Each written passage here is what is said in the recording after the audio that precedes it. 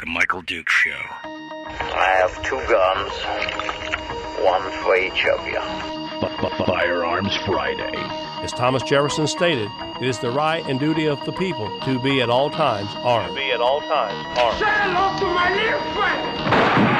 I say that the Second Amendment is, in order of importance, the First Amendment. The right to keep and bear arms is the one right that allows rights to exist at all.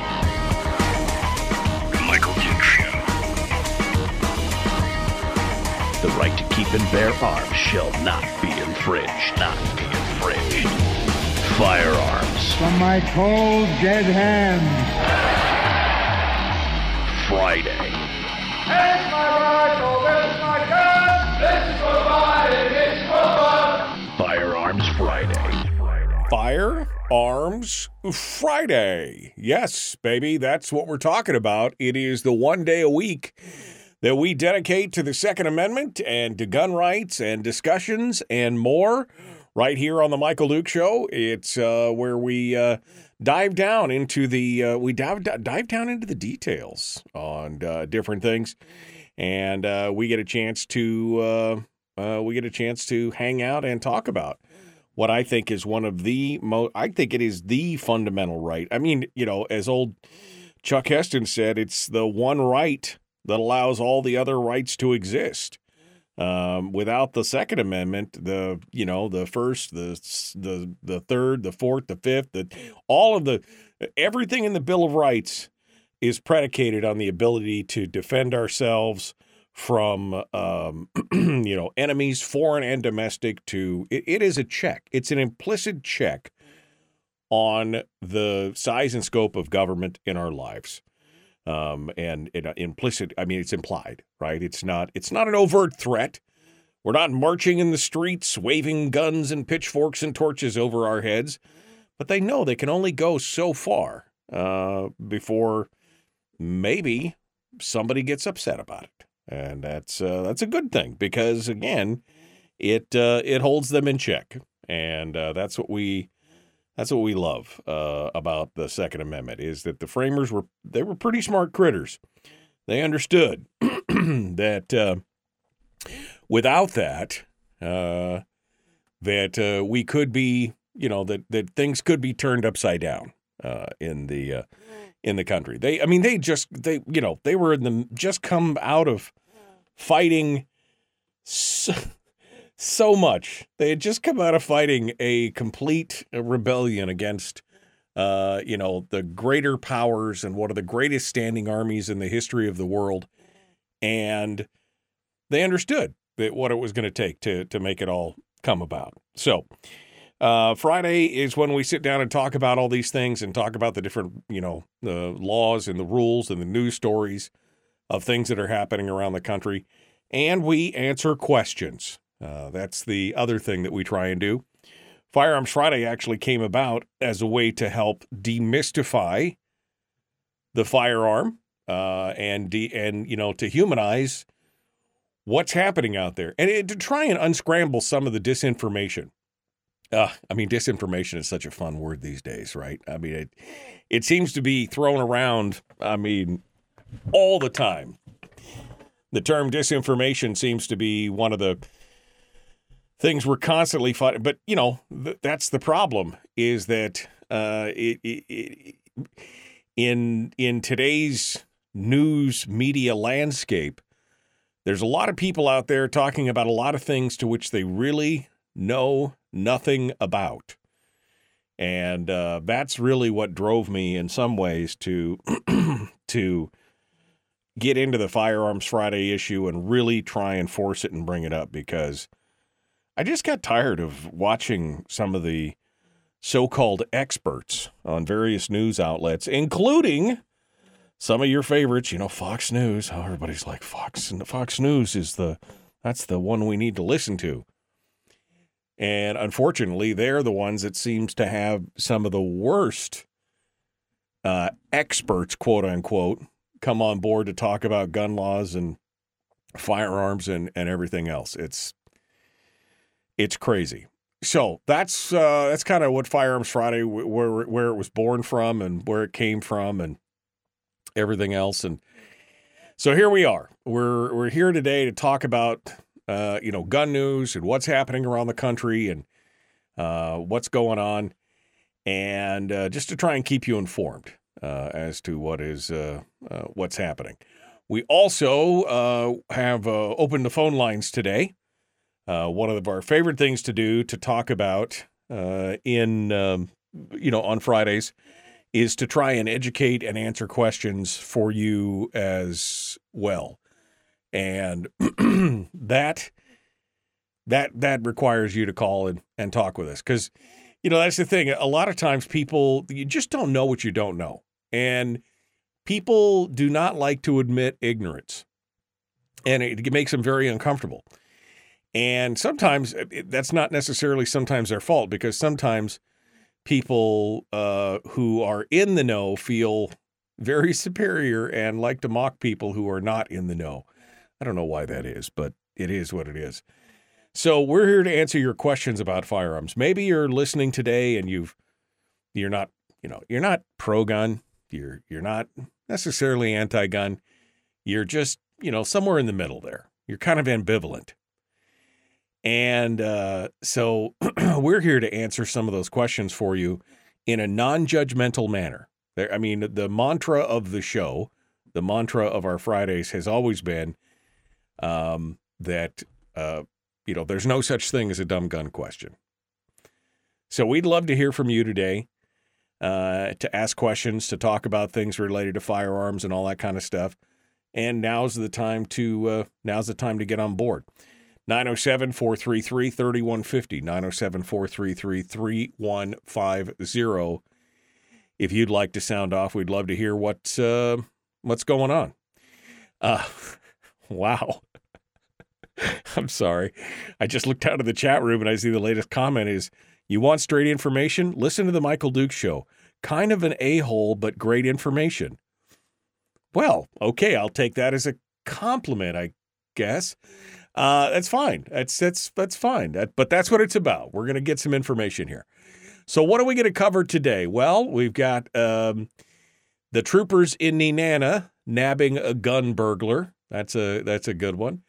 A judge now has cited that the ban in post offices is unconstitutional. We've got the latest bill on what's going on down in Maine after the Lewiston shooting. There's been a huge push in the Maine legislature. They want to really, take down they really want to go after some of the gun laws, but that's not doing so well in Maine right now. We'll talk about that. The latest report, the DOJ just released a report a couple days ago on the Uvalde shooting.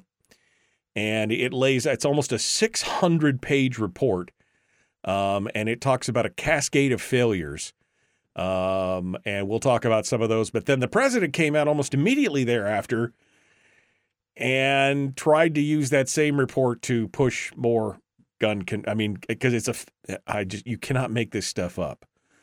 Then we'll have a little bit of a review of the Bruin case about what it can do. And, we might talk a little bit about Michelle Lujan Grisham, the governor of New Mexico, who she got some splaining to do. Michelle, you got some splaining to do. It's going to be interesting, to say the least, because she is not the favorite person in many of these areas. So those are some of the stories we're going to talk about today. But since your phone calls reign supreme, let's just go to the phones and get things going on, because I've already got two lines on hold. And this is my favorite part of Firearms Friday, is just kind of, it's like if you've ever been to a gun store or to an old hardware store or whatever, there's always the kibitzing section, where the gun people or the old guys, they just kind of hang out around the pot-bellied stove or the gun counter or whatever. They just chat. They just talk. That's what it's kind of like. So let's go over here to the phones and see what you guys have to say this morning. And start right here. Good morning. Who's this? Where are you calling from? Yeah, this is Mike. I'm calling from Wasilla. Good morning, Mike. What's on your mind, my friend? What's happening? Well, I'll make a long story short. when I was a kid, my uncle hunted with a 45-70, and I asked him why. He said because if he gets jumped by a bear, it's the best bear gun out there. So here, not too long ago, matter of fact, for Christmas, my wife asked me what I wanted for Christmas, and I said I wanted a lever-action 45-70. And we went in and bought it, and the guy asked me what I was going to be hunting, and I said, well, just about, whatever comes along. I said, but I want to make sure I can stop a bear. And he looked at me like I was insane. Then I got the ammunition for the 45-70. And that thing is huge, okay? I'm just wondering what your opinion is of a 45-70. I mean, 45-70 is like the hand of God. I mean, that thing is it's a beast. If you'd never, it's funny that you'd never seen the ammunition for it before you decided to get it. 45-70 is that thing's a freight train. I don't know much about the ballistics as far as accuracy at distance and things like that. But I mean, that is, I don't even remember what it's got to be throwing it's got to be throwing a 400, 500 grain slug. That thing is huge. And yes, I imagine that you would be able to take care of pretty much anything at pretty close range with it. I always thought it was an interesting, just from a perspective of, historical perspective. I always thought it was an interesting cartridge and an interesting rifle. I've never owned one, but I have shot one, and boy, howdy, you'll know it when you shoot it. It's quite a rifle. But anyway, that's it. I think you'll probably be fine. Let me just put it that way. I'm 5'10" and I'm about 160 pounds, so it's one of those I'm probably going to have to hang on to pretty tight. Yeah. But I'd never shot one, and like I said, we're going back a long time. About 50 years ago when I talked to my uncle about it, and I asked to shoot his, and he was like, nope, you're 10 years old. I'm not going to give you this thing, so you're going to have to wait until you grow up. Yeah. And I just never had the occasion to get one, and the occasion came up, and was like, sure. So anyway, have you? It was a Henry 45-7. Yeah. So the question is, have you gone out and actually shot it yet? Is the other question. No, I'm a winter weenie, man. I wait for spring to go out and shoot that thing. Yeah. I'm not going out there in the range and freeze my butt off and shoot it. I'll wait. Well, I will. You might want to buckle up, Buttercup, because that's going to be quite an experience. Yeah, I don't think you'll have any problem taking down most anything with a 45-70. Including a tank, but no, maybe not a tank, but it's definitely. In other words, get armor piercing rounds, and they can shoot tanks all day. Yeah, I mean, it is I wish I could show people on the radio, just throw up something like a 300 Win Mag or a 308 round or something that's a kind of a standard round, and then you put a 45-70 round next to it, and you're like, holy cow. It is a monster. Yeah. That's for sure. That is absolutely, yeah. I got one of these, what do they call them, Sharpies here. You can drop it down the barrel. Yeah, you can drop a Sharpie down the barrel. That's always a good sign. It's always a good sign. All right, Mike. Well, thank you so much for calling in and sharing with us this morning. You'll have to give us a range report after you take it out and after you've used some ice to bring the swelling down. You'll have to let us know what it's like. So I'll do that. I'll talk to you later, Mike. Thanks so much for calling in this morning. All right, I've got 3 more lines on hold, but I am up against the break, so callers, hold on the line, and we'll take your calls right after the break. I'll talk to you during the break. Don't go anywhere. But we got to go. We're gonna go up here against the commercials. I'm a slave to the clock, baby. I'm a slave to the clock. We're gonna have to go over there and talk to him right now. We'll be back with more. Don't go anywhere. The Michael Duke Show continues. Your home for common sense, liberty-based, free-thinking radio. We're back with more Firearms Friday right after this.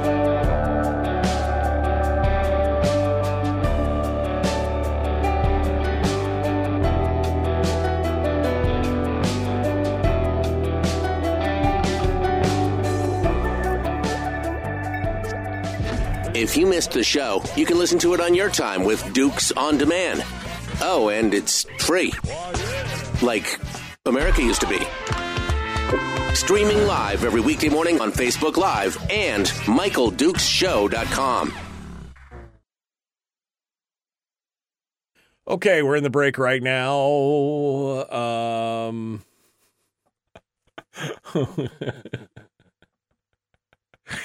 Oh, man, it's so good. Yeah, Fox has been as good as CNN for a while now. What? Fox News has been... I mean, Fox News lost me back in... God, I don't know what it was, 2015, 2016, 2014, somewhere in there. Just, when they had Greg Jarrett go up there and tell us everything that he knew about an AR-15, which would fit into a thimble, and then start to get all emotional and talk about how it just became a machine gun with a certain press of a button and all this kind of stuff. And you lost me at that point. Absolutely lost me. And no, Bill, I didn't take that when Bill said that. I didn't take that offensively. I thought it was in regards to my commentary, my liner. This is kind of a dick, but pretty funny. Something about a bill introduced by Hughes related to restrictions on firearm sales, meant to research it, but had bills to pay. I haven't. I'll have to look, Brian. I vaguely recall something, but I don't know what it is. John Hopkins says if we don't give up guns, we'll have a second civil war. Well, if we do give up guns, we won't have that, but we will also, become a dictatorship. So, I mean, one way or the other, it's, now that you mentioned it, said Jeannie, going postal was a thing. Maybe it's not a bad idea. Sorry, Jeannie. That again, we'll get into it, but just because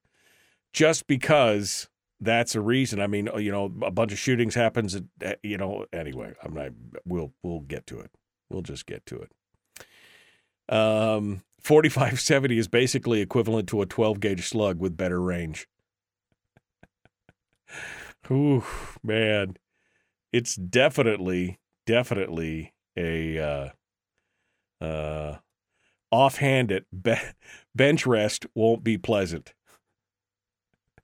It is. I mean, it was it's definitely it's definitely an education. It's like picking up a 454 Casull, you know what I mean? And shooting that. I mean, once is enough. Once, maybe twice is enough. Anyway. Okay.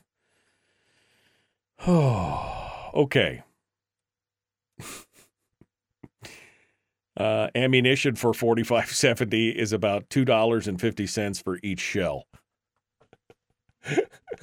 That's expensive. That's a day at the range. It's a $500 day at the range. Oh, man. Anyway. Okay. We got one line on hold. We're 30 seconds out. Everybody else dropped off. Let me get the caller's name. Caller, who are you? Where are you calling from? Hey, Michael. Good morning to you and the listeners there. This is Matthew in the Golden Heart City of Fairbanks. Okay, Matthew. Matthew, hold the line. Matthew, hold the line. We're coming back from the commercial break, so I just wanted to make sure that I knew who you were, and then we're going to start off with you. You're the Lone Ranger, my friend, the one and only. So we're going to start off with you. Don't go anywhere. All right. Bill says, I haven't shot my 454 Casull in 4 years. I know. You know what the worst part is? My buddy had a 454 Casull, and I'd never shot one. And he's like, oh, this is super unpleasant. And he's like, but we could shoot 45 longs in it all day long. I'm like, okay, well, let's try it out. So he gives it to me. He says, okay, you got a full chamber. Go ahead. And I'm like, plank, pow. He's like, yeah, I mixed in a 454 round just so you could see what it was like without telling you. Holy cow. Talk about unpleasant. Oof.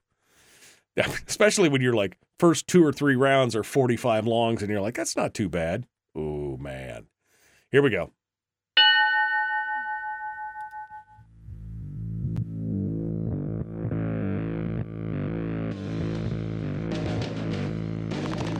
What the hell's an assault weapon?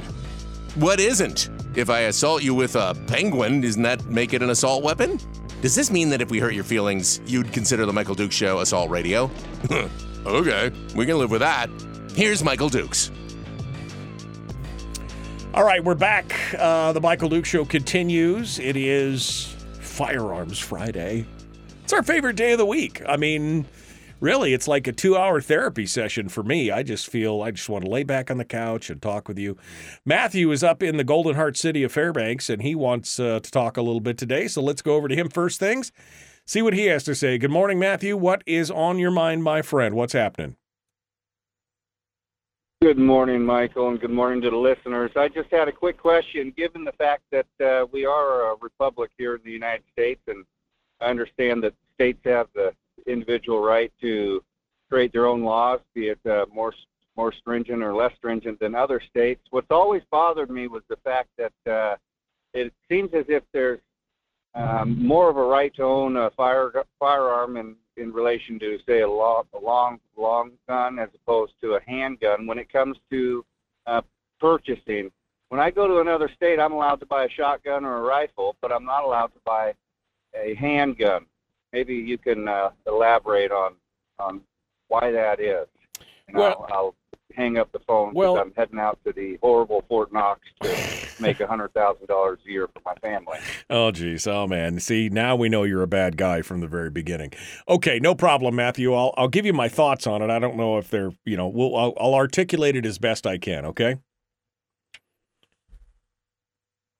All right. So, why can you go to another state and get a long gun but not a handgun?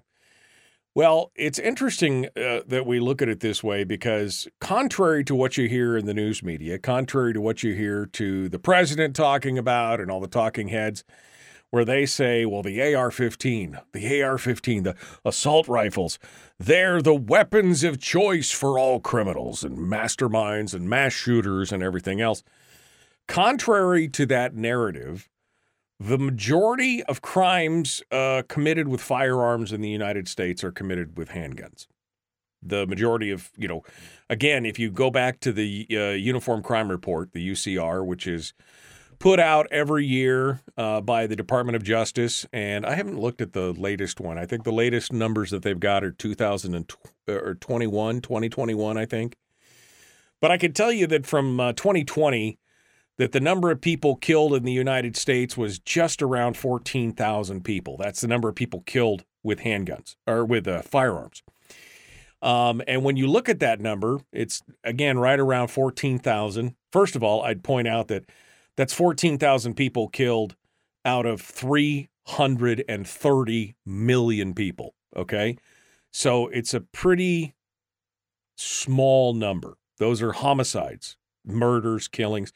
That does not include suicides, although the gun control crowd loves to include suicides in that because it inflates the numbers up in nearly to 40,000. But again, about just under 14,000 homicides. Of that number, only just over 400 are committed with long guns, rifles. Of all kinds, squirrel rifles, hunting rifles, AR-15s, all kinds of rifles. Shotguns account for a small percentage as well, but then the vast majority of them, something over 11,000 of them, are committed with handguns. So I think many states came to the conclusion that we don't want people coming across our state lines and then buying a handgun right away or visiting and buying a handgun. And then, it's their way to try and abrogate crime, I guess, in those areas and in those states. Federal law has something to do with some of this, and I'm not sure how it interacts, quite honestly. I've never really looked at how it interacts overall. But the fact is that you can buy a long gun or a shotgun in many states while you're there visiting. But federal law also impedes in some of these things as well. I think that stuff's going to get easier and easier as you go through. And of course, that only counts if you're buying a firearm from a licensed dealer. Many states, and in fact, I would say most states, still allow for private sales. So there's nothing stopping you if you're going to visit and going to be spending some time in a specific state, and you didn't bring a firearm with you. There's nothing to prevent you from, if you're a lawful, law-abiding, legal citizen, nothing to prevent you from purchasing a gun on the secondary market, unless there is some form of state law in place that says that outside residents cannot. But I think that's the point, Matthew. I think the point is that they are trying, because the majority of, contrary to the modern day narrative, the majority of crimes are committed with handguns.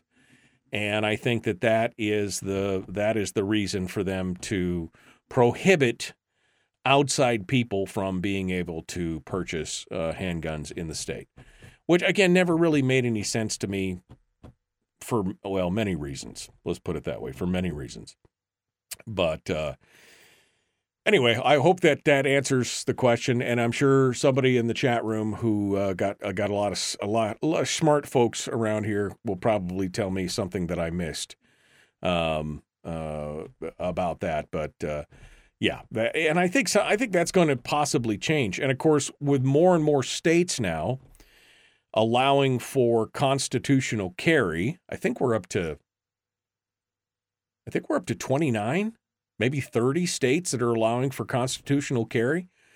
I think you'll see more and more where people just basically ship their firearm with them when they go visit someplace and then carry their firearm there. That's that makes sense to me. So we'll see what goes on from there. Anyway, thank you for your call, Matthew. If you want to call and sound off, today is the day to do it. We're trying to answer questions. I feel like I didn't answer that question very well. But anyway, 907-433-3150, 907-433-3150. We'd love to hear from you. If you want to sound off today and be part of it, you can, you can do it. And Bill's right. Isn't it up to the state? And that's what I said earlier. Certain states have certain restrictions. You can't purchase a firearm in Alaska without being a resident. Some states allow for long gun purchases. Some states allow for shotguns only. Some states allow for, it's up to a state regulation. But I just think that if you can show that you are a legal, lawful, law-abiding, again, constitutional carry, I'm all about it. I'm all about it one way or the other. Let's go over there. Let's go over to the phones, and we got another caller. We'll see what you guys have to say. Good morning. Who's this? Where are you calling from? Good morning, Michael. This is Ron in North Pole. Hello, sir. And for the continuing education of your earlier caller about the 4570, about 30 years ago, while I was working in Barrow, I was out at the gravel pit one day shaking down a pistol, and a fellow showed up with a rifle, and it was a 4570. I think it was a Browning Highwall, and he offered to let me shoot it.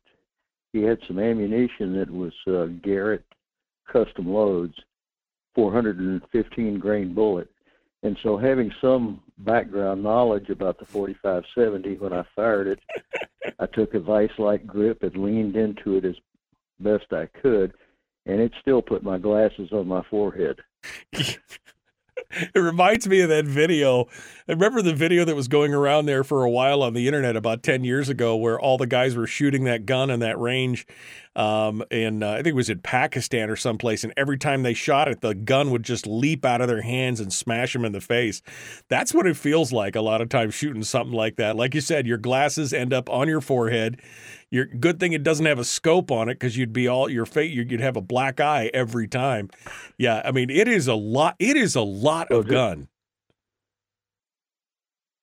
Well, just for further consideration, I don't know if it's still in manufacture or not, but Wild West Guns down in Anchorage used to have what they called a pilot or airplane gun, which was a super lightweight breakdown 45-70, and I can only imagine what that must be like.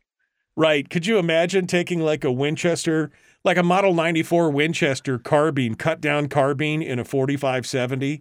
You know, it's got a 17-inch barrel or something with almost no weight on it, and you're trying to hold on to it. I mean, the 45-70 is a great round. Don't get me wrong, but man, it is definitely high speed, low drag, lots of recoil. Somebody else mentioned in the chat room the Wild West Guns kind of thing.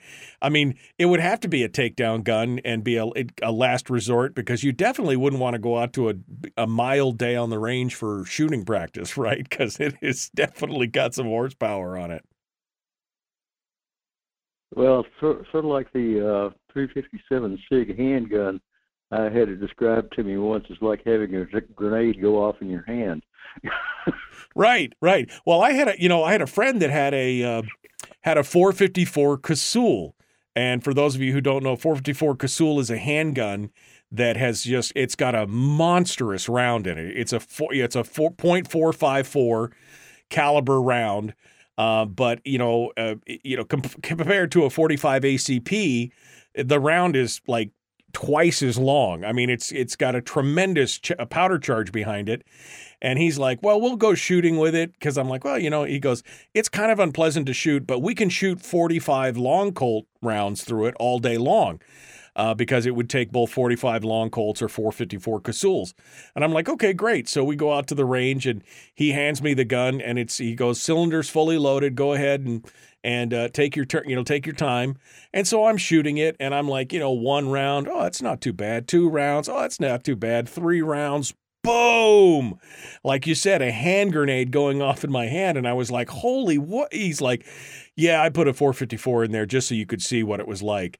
It was definitely not something. I will tell you, it was definitely not something that you would like to, shoot an entire cylinder full of, because even as big a guy as I am, and as big a hands and wrists and everything else, my wrist was sore the next day from that one single round, and I was like, wow, that's a lot of gun. It's like I've never shot a 50. What was that? The Smith & Wesson 50 Express or whatever it is, the thing that looks like a cannon, looks like it requires wheels when you pull it out. That same kind of thing. I mean, it's one of those things where people say, well, overkill is underrated. Well, but at some point you've still got to be able to, hold your coffee mug the next day. So I can understand maybe not wanting to use that, but yeah. All right. Well, Ron, I'll put you in mind of Jim Neighbors' famous line out of Gomer Pyle. Surprise, surprise. Oh, my God. It was surprise, surprise, surprise. It was definitely, he said, the look, he goes, the look on your face. I'm like, what did you do? And he's like, well, I slipped around in there just so you could see what it was. Thank God I had a hold on it. Oh, my God. It was like I almost pooped myself. Thank God I was wearing the brown pants that day, All right. So, all right. Well, thank you. All right. I'll let you go and let somebody else get on, Michael. Have a good day. Thanks, Ron. I appreciate it. Phone lines are open at 907. Oh, I love it. I love a Friday like this. 907-433-3150. 907-433-3150. What's the biggest caliber you've ever shot, in something like that? What's the largest caliber you've ever shot in a situation like that? I'd love to hear what you guys have to say about that. Your stories about going to the ring. I mean, all I can think of again is that those guys in that video. I'll have to dig that video up they were shooting a drill. I want to say it was like a .76 something. It was like a blunderbuss. I mean, this rifle was huge. And it had picture after picture of these guys trying to shoot this thing, different guys trying to shoot the same rifle, and literally flying out of their hands every time they tried to shoot it. I'm trying to remember what it was, but it was something like it was a monster rifle. But what's the largest gun you've ever shot in that regards? Anyway, we will. We're up against the break again already. Oof, it's a fast time. Let's continue here in just a moment. The Michael Duke Show. common sense, liberty-based, free-thinking radio. We got more coming up after this. Don't they have a handgun in 4570? Asked Kyle on YouTube. I think they do. I think Thompson Contender makes a handgun conversion, like a single-shot 4570. I can't imagine that would be pleasant. Just cannot imagine. All right, we got to go. Back with more right after this.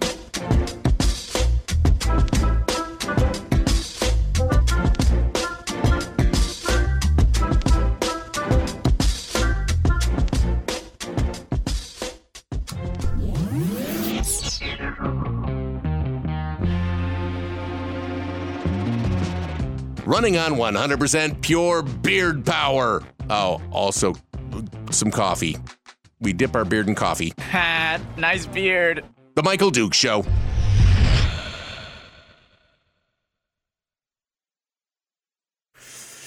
Okay, we're in the chat room and ready to go. Richard says, Mike, I was able to purchase a few 9mm over the counter easily in Minnesota. When I moved here a couple of years ago and transferred my hardware up here, the FFL gave me my ARs right away. And my shotgun, however, said you had to hold my 9mm until I had an Alaska driver's license or ID. Yeah, I mean, it's a state-by-state issue. And I think it is. It all surrounds around the fact of that, handguns are used in most crimes. Again, contrary to the popular theme that's out there.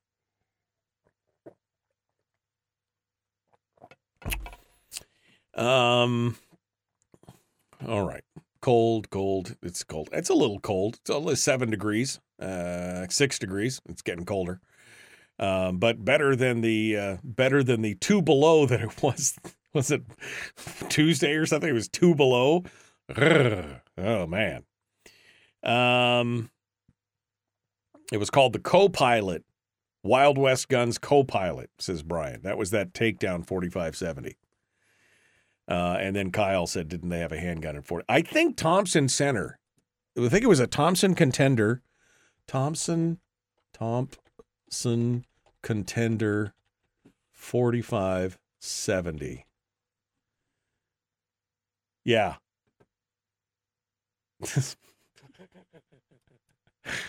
The Thompson Center 4570. It was the Thompson Center Contender. It had barrels in 223 Remington, 4570, and 410 shotgun, 45 Colt. It was a combo 410 45. I just cannot imagine. I cannot imagine trying to shoot a 4570 government through a 14-inch. It's a 14-inch barrel. I mean, it does have a little bit more barrel, but oof, God almighty. I can't think of something that I would probably want to shoot less than a 4570 pistol at this point. Jim says the biggest gun he had, 45 caliber Hawken muzzle loader. Yeah, the big black powder. That oof.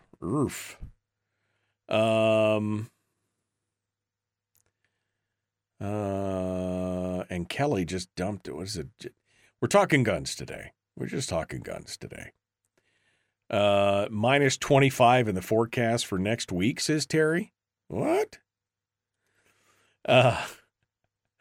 Kyle says, I'll take a hard pass on that. Yeah, me too, man. There ain't no way that I would. I mean, I've shot a lot of guns, but I just think that would be unpleasant. 54. Did I say 45? I'm sorry, Jim. I meant 54. I read 54, but I may not have said it. 54 caliber Hawkins black rifle, black powder muzzle loader. Greg says 50 BMG. Yeah, it's about I think that's the largest. No, I shot a Solitherm once. That's the biggest gun that I've ever shot. I mean, I had to pay $15 for the one round, but God, that's been 25 years ago. 25 years ago. That's a big gun. Solothurn is a 20 millimeter recoilless rifle, anti-tank rifle. That was, but it's recoilless, so you don't feel as much. I would say that the 50 BMG is probably one of the bigger ones that I've shot a bolt action 50 BMG. Also not play, and in fact, the optic blew apart. They put some kind of cheap optic on it, and it blew apart when on the third or fourth shot. It just kind of, the ring came off the end of the, definitely not made for that kind of stuff. 500 Bisley would be a handful. Again, I'm in it for the fun. Shooting some of these calibers just seems like punishment. And is it just, I know overkill is underrated, but at some point you're like, well, it doesn't make sense. It's like time on target. How much time, if I can get repeated shots on target, over the course of, over a 10-second window, if I can get 5 or 6 shots on target in the time it takes you to shoot once and reacquire, then I think I think that, again, at that point, maybe it's just a little bit of overkill. That's for sure. All right, we got one line on hold. We're about 30 seconds out. Let's see who it is. Good morning. Who's this? Where are you calling from? Hello, caller. Are you there? Well, we'll see if they're there when we come back, I guess. We'll put them back on hold. Maybe they're there, maybe they're not. If not, I got stories to talk about, so we'll get things rolling. The Michael Duke Show, common sense, liberty-based, free-thinking radio. Let's get this done. Like, subscribe, ring the bell, do all the things. All the things. Here we go.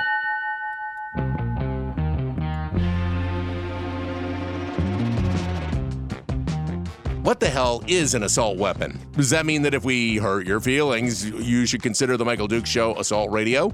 Okay, we can accept that. Here's Michael Dukes. Kind of a dick, but somewhat funny. Somewhat funny.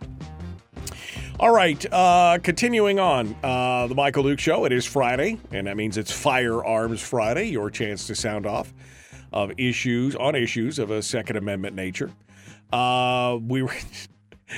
We just confirmed during the break when Kyle asked, don't they have a handgun that's a 45-70? And I did confirm that Thompson Center makes a Thompson Contender, which is a single shot, multiple barrel pistol that you can, you buy it. It's got like 3 different calibers. They make one that has a 223 Remington, that's got a 410 barrel, it's got a 45 long Colt barrel, and one that's got a 45-70 government barrel. And again, I just cannot think of anything more unpleasant than trying to shoot 45-70 out of a handgun configuration. But, hey, to each his own. To each his own. All right, well, I had one line on hold, and I tried to talk to them during the commercial break, but they didn't answer, and now they just hung up. So phone lines are open if you want to sound off on any of the things we've talked about today. 907-433-3150, 907-433-3150. Let me hit you with some of the stories that caught my attention this week. We'll start off with the story coming out of Nenana, of all places. Now, I've spent some time in Nenana, had some friends that lived there when I was when Terry and I first got married. We spent several summers there with the kids for tripod days and everything else. I knew a few members of the community, kind of a nice little close-knit community. At one point, I actually considered living there and commuting to Fairbanks. I came to my senses later on, but I thought about it for a little bit. Nice little community. Well, in Nenana, they've been having a problem. They had a spate of burglaries and thefts and everything else. Must Read reports that the Alaska State Troopers apprehended 41-year-old Ronald Campbell of Nenana, thwarting what was described as an ongoing burglary. Now, this is actually some pretty good stuff here. It all started around 8:05 p.m. on January the 15th, when troopers were alerted by a homeowner currently out of town for work about suspicious activity at his residence. I got to tell you, you got to love technology, because this guy was at work, but apparently he had home, wireless internet cameras and everything else because he was able to call the troopers and say, hey, there's a problem at my house. The homeowner had also been informed by a neighbor in Nenana about a suspicious retreat from his residence by this man, Ronald Campbell. Recognizing the recent surge of thefts and burglaries in the area, the troopers responded discreetly. On arrival, they saw fresh footprints in the snow that led from the homeowner's house to an open kitchen window, signaling a break-in. Inside the house, they discovered a breached gun cabinet with 2 handguns and ammunition missing, though several long guns remained. So, anticipating the burglars' return for the remaining firearms, they secured permission to stay in the house overnight from the homeowner, and that paid off because Campbell re-entered the home through the kitchen window about 3:30 a.m., only to be arrested on the spot. He was found to be in possession of 2 axes, a large knife, a backpack with tools, and a drill with drill bits. Further investigation led them to backtrack his footprints across town to his own residence. Oh, this is where it gets good. A search warrant executed at Campbell's house revealed both stolen handguns, the ammunition, additional weapons, including shotguns, rifles, and prohibited items like a sawed-off shotgun and a homemade suppressor. Now, Campbell, a multiple felon, is prohibited from possessing certain firearms, including handguns. He has now been remanded to FCC on multiple charges, including a whole slew of stuff. But, I mean, I'm going to be honest, this is Nenana. You could just disappear, and it's pretty brazen to go into somebody's place, I guess unless you knew that they were out of town or not, working or whatever. But this guy, already a felon, breaking into people's houses, stealing guns and everything else. And this comes to the question of gun safes. Do you have a gun safe? Do you use a gun safe? I mean, we never had a gun safe growing up, but is it a must-have today? I think for some it might be. I think for some it might be important just for positions like this. Although he did have a drill and a drill bit on him. Does that mean that he knows that he knew what he was doing? Did he know how to drill a safe? I don't know. Well, we'll see. We'll see if Mr. Campbell remains in the Hooskow for a while. He was already a multiple felon and already prohibited. So we'll see what happens if they throw the book at him or not on that one. So that was one of the first stories that caught my attention. Phone lines are open, by the way, if you want to call in at 907-433-3150. The other story that caught my attention from a couple days ago is this one. So a federal judge in Florida, district court judge, by the way, has ruled that a federal law banning the possession of guns in post offices is unconstitutional. Now, this is one of my personal points of pain because, when you go forth every day and you go forth armed, you're carrying concealed, one of the few places that, it's very, that you would interact with as a regular citizen on any given day is probably the post office, right? I mean, you don't go into a federal courthouse or you don't go into a federal building, generally, for most people, on, throughout your daily routine. But if you're a regular person and you use the mail and you get packages, you probably go into the post office. And it is always a pain to have to disarm yourself, secure your firearm, and do everything else simply to go in and pick up a package slip. It's just one of my personal points of contention. I just hate it. But this ruling may have some interesting repercussions. Now, we're going to see what happens with it. But the story begins in part over this judge's dismissal against a person named Emmanuel Ayala, a postal worker who brought a gun to work. Ayala was a postal service semi-truck driver who hauled packages out of a facility located in Tampa, Florida. So he was on the road all the time. He had a concealed carry permit. He carried a Smith & Wesson 9mm firearm in a fanny pack for self-defense while on the job. From time to time, he wore that fanny pack onto post office property when retrieving his semi-truck from work for extra protection, he said, on the short walk to and from the employee parking lot. On September the 14th, 2022, he wore his fanny pack with a gun inside as he walked from the employee parking lot through the metal turnstiles and into the post office. Federal agents from the U.S. Post Office, Postal Service's Office of the Inspector General, stopped him and tried to detain him. He was later indicted by a grand jury.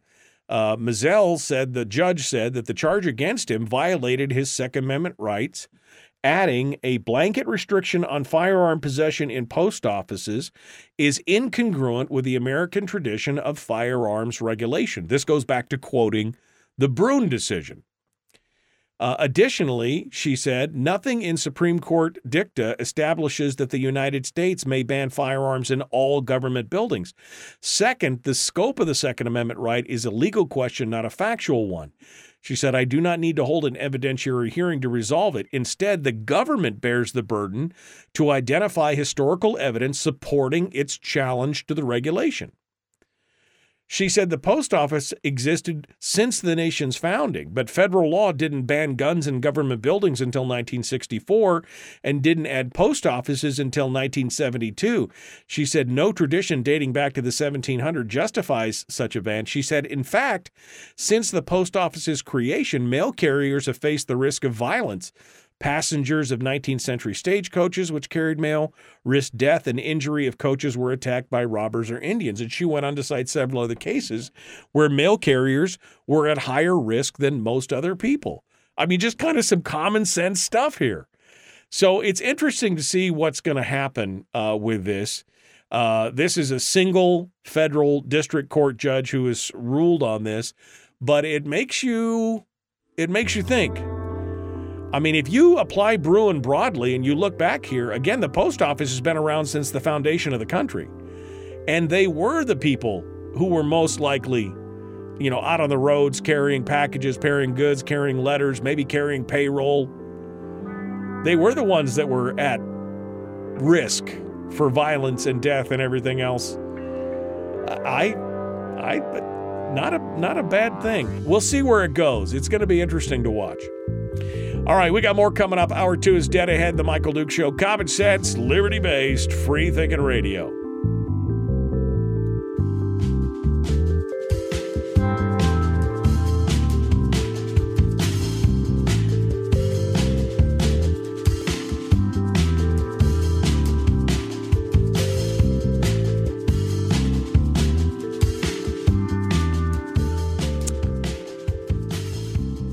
Oh, I forgot about that.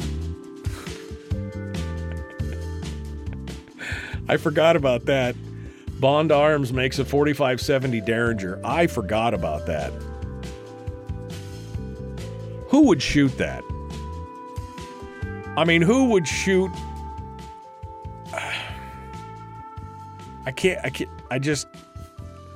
Who would shoot that? Pat says, yeah, wasn't there a Derringer that was a 4570? I think there was.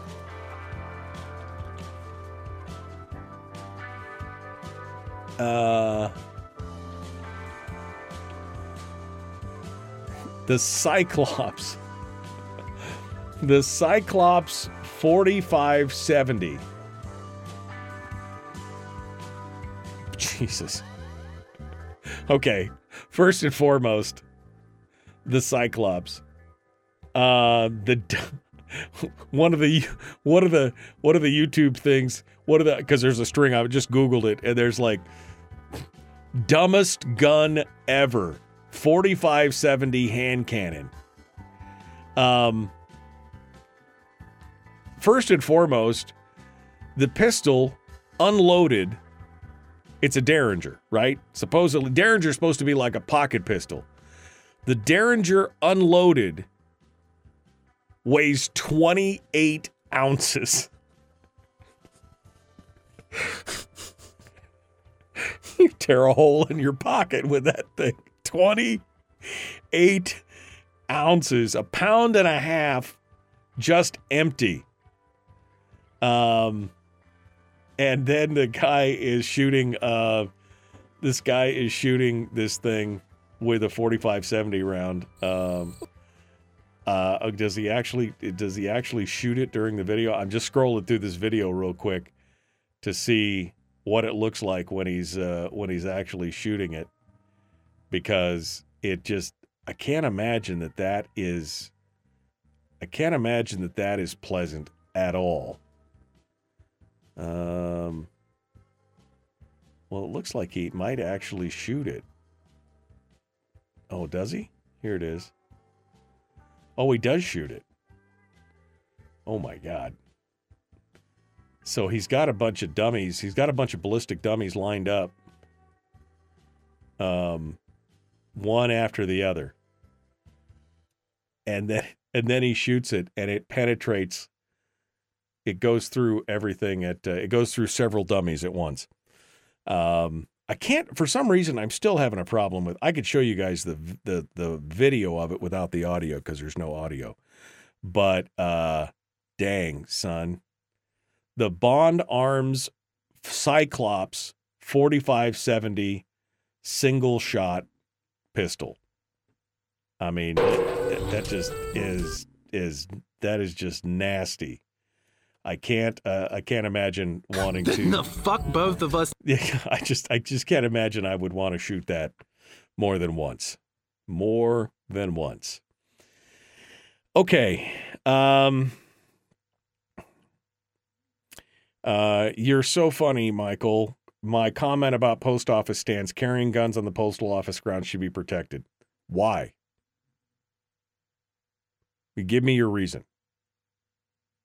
Why does a post office deserve, especially if you're a concealed carry holder and everything else, why should walking into a post office change anything? I mean, what's the reason? Because in the past, somebody shot up a post office? I mean, going postal, right? That was an actual term back in the day because you had some people do that, but that's the reason? I mean, that would be the argument to make gun-free zones everywhere. In malls and in, venues, movie theaters. All these things have happened. So why? Why should carrying guns on a post office be any different than any other building, retail outlet, establishment, church, movie theater, mall? Why should it be any different? What's the difference? Because that's a blanket thing. That's not like the postal employees can be armed to protect themselves and everybody else needs to leave their guns outside it's a blanket. Tell me why. I want to hear the justification. Again, to me, just because something happened in some place at some time, even maybe multiple times over the course of years, that doesn't change a thing. Between school shootings, mall shootings, movie theater shootings, bar shootings, how has that stopped any of those things? Again, the only thing that seems to stop these people are other people who are armed. So again, why? Just curious. Give me a reason why they should be. Okay, I just cannot believe this pistol. I just cannot believe who would ever want to shoot that. It hurts my soul. It hurts my soul to want to shoot that. Just because you can doesn't mean you should. Just because you can doesn't mean you should. Brian says, I think she is agreeing with you. I apologize. If that's the case, then maybe I misunderstood because earlier Jeannie had said that she thought that you should not be able to shoot, that you should not be able to carry. Or maybe I misread her original comment. She goes, now that you mention it, going postable was a thing. Maybe it's not a bad idea. When I said that they were talking about allowing guns on the property. Maybe I've misread Jeannie from the very beginning. And if so, Jeannie, I apologize. If you are if you're saying that we should be allowed because of the going postal thing, there you go. Whoa, buddy. Put that thing back in its holster. We haven't gone anywhere. I don't understand. Check out the MichaelDukesShow.com for information on how to get access to the podcast. The Michael Dukes Show. I have 2 guns, one for each of you. Firearms Friday. As Thomas Jefferson stated, it is the right and duty of the people to be at all times armed. Say hello to my little friend. I say that the Second Amendment is, in order of importance, the First Amendment. The right to keep and bear arms is the one right that allows rights to exist at all. The Michael Dukes Show. The right to keep and bear arms shall not be infringed. Not be infringed. Firearms. From my cold, dead hands. Friday. Here's my rifle, this is my gun. This is for fighting, it's for fun. Firearms Friday. Oh, yeah. Firearms Friday, your chance to sound off on issues of a 2A nature, Second Amendment issues, whatever, right around it's all right here on this Friday. We're ready to go. We're ready to get it on like Donkey Kong and talk about all about the 2A stuff and gun rights and more that we've been discussing already in hour 1. I mean, that was the fastest hour of radio ever in the last hour. We're also opening up the phone lines today because one of my favorite things on Firearms Friday is to talk to you about various things, including during the break, somebody brought up the fact that there was actually a 4570 Derringer. 4570 government is an enormous round, and somebody actually built a Derringer for that thing. So we were talking about that during the commercial break as well. Let's continue on here. I got some stories to talk about, but we've also, again, opened up the phone lines at 907-433-3150, 907-433-3150. I'd love to hear what you guys have to say about today. Some of the other stories that we're going to cover includes the latest from Maine after the Lewiston shooting, and this Uvalde report that came out from the DOJ. It's the aftermath report, which has got some interesting stuff in it. We'll talk about that as well. But first, let's go over to the phones and see what you have to say. You'll share with us, and we'll come on together on this. Good morning. Who's this? Where are you calling from? Good morning, Michael. This is Scott in Fairbanks. Good morning, Scott. What's on your mind, my friend? What's happening? Well, I missed the last 20 minutes or so of your show, but I didn't hear if anybody's called in about the 4570 Contender. Yeah, I got one of those, 14-inch barrel, full break. I don't shoot it without I have a scope on it, so it's pretty heavy.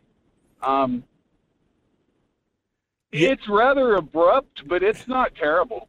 Yeah, no, we actually did talk about that because somebody said, "Isn't there a pistol?" And I said, "I think Thompson Center makes one that is it." And they made it. We looked it up, and Thompson. And with a 14-inch barrel and the scope and everything else, it probably gives you a good counterweight. But I can't imagine that would be pleasant to shoot repeatedly, I guess is what I'm saying. Like you said, it's abrupt for sure. I just can't imagine that it is super comfortable, beyond 1 or 2 rounds. I can't imagine it's something you go out on a Sunday afternoon and just go plinking with, right? No, you don't shoot a box of rounds up. It's a few at a time. But like I say, it's not that bad. It's not as bad as you would think it is. I actually, when I first started reloading 20 years ago, I got a Thompson Contender in 30-06, and I didn't know any better. But when I got my reloading book, so I was loading full bore rifle rounds for that 30-06 Contender with the 15-inch barrel, and that was actually worse than the 4570. The 40, a 4570, it's got more of a push because it's got that heavy bullet. Right. Yeah, that 30-06 one, that was abrupt. I can just, you got a hot load 30-06 for a 22, 24-inch rifle barrel, and you're like, oh, let's put it in this little one and see what happens. Oh, man, I imagine that was some eye-opening stuff right there. It was a fun time. Next time you're up in Fairbanks, I'll stop by the gun show, and if you got time, you want to try it out. The other thing is a 5140 Sharps. If you want to try that one, that's twice the size, twice as much powder as a 4570. A 5140? 5140 Sharps. Yeah, it's old reliable. Huh. I'm going to have to check that out because I have not seen that one. I'll have to take a look at that. A 50-140 Sharps, known as a 50-31-4 Sharps, is a black powder rifle cartridge that was introduced in 1884. Oh, that's a monster. That's a freaking monster. Okay.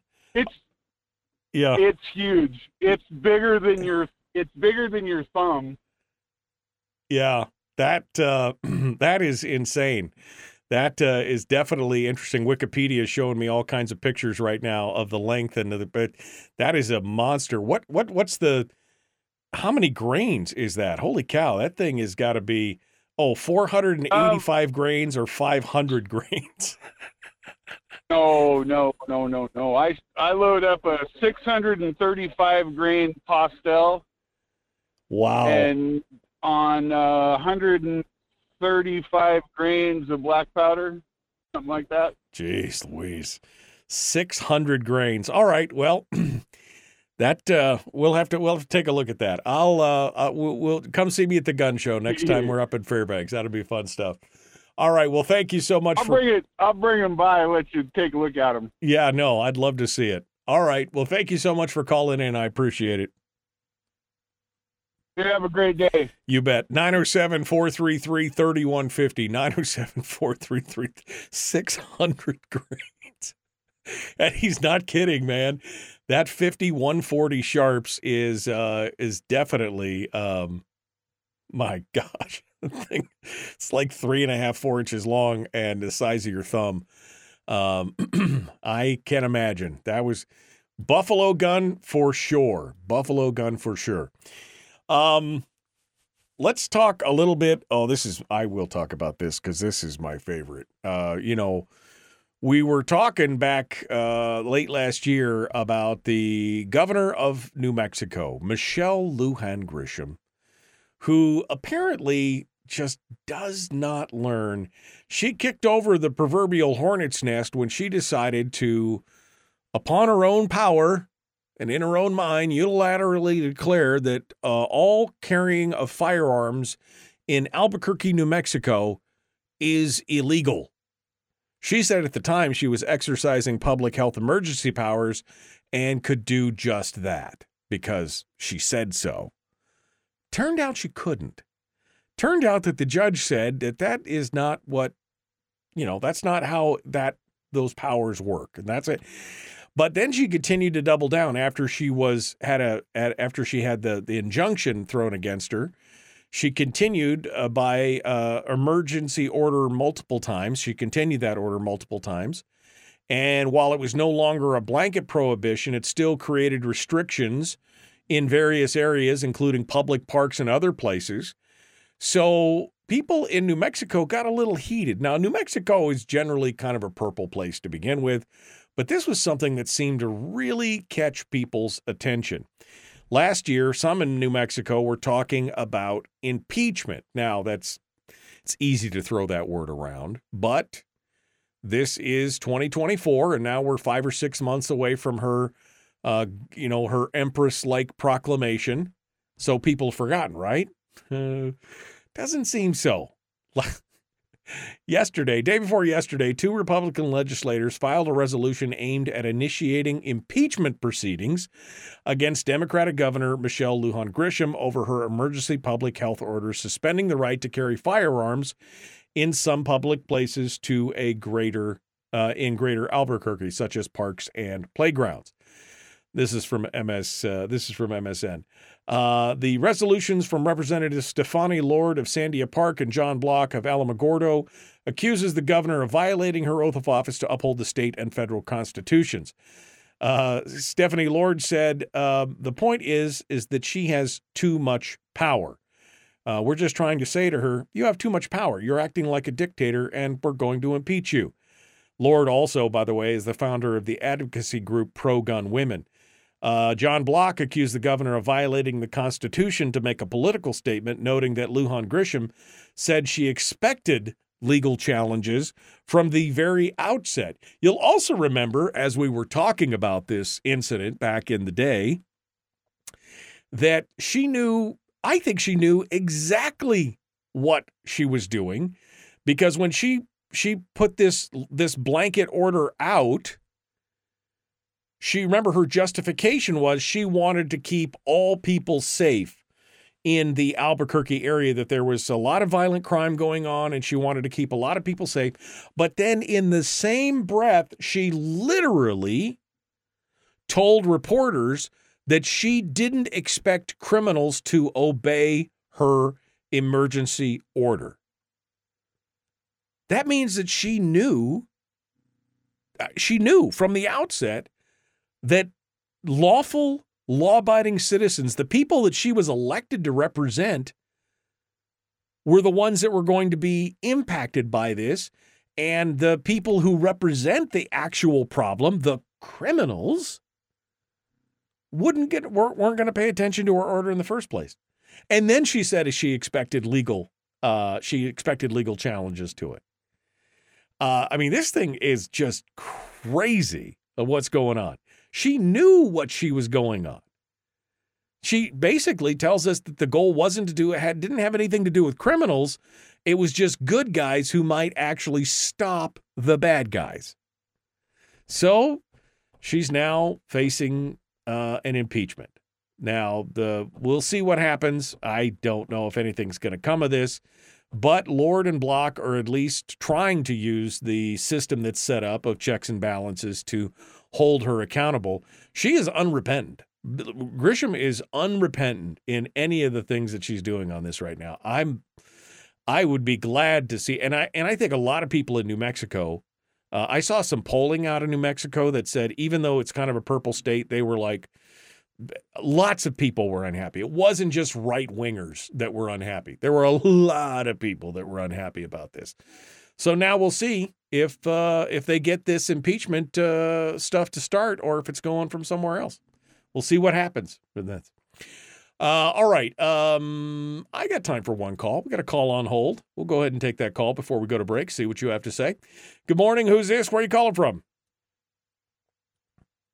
Morning, Michael. It's Fred in Rhode Island. How you been? Hello, my friend. What's happening in beautiful Rhode Island? I don't even know what kind. When they say, what is the state there? Is that the Alaska is like the last frontier? What's the slogan of Rhode Island? Well, the state symbol is an anchor, so I would say all to the bottom quickly. It's what I have to say about this state. It's a race to the bottom in Rhode Island. They've got the anchor. That's the symbol. Well, what's happening in the anchor state there? Well, the usual. They had the governor, the woke governor, came up with his state of the state, and he once again reiterated he's going after the assault weapons, like the rest of the wokes around the country. So nothing new there. We just have to prepare for another year of fighting for maintaining your rights. Right. Well, good. What's on your mind today, Fred? What are you thinking? Well, in response to Governor Grisham's New Mexico nonsense going on there, this whole thing about impeachment, I think it's a good thing, because, this whole attitude that a lot of these politicians are taking these days, where they have unlimited and infinite powers, they can do anything they want regardless of the Constitution or regardless of written law or anything. They can just make it up as they go and do exactly what they want.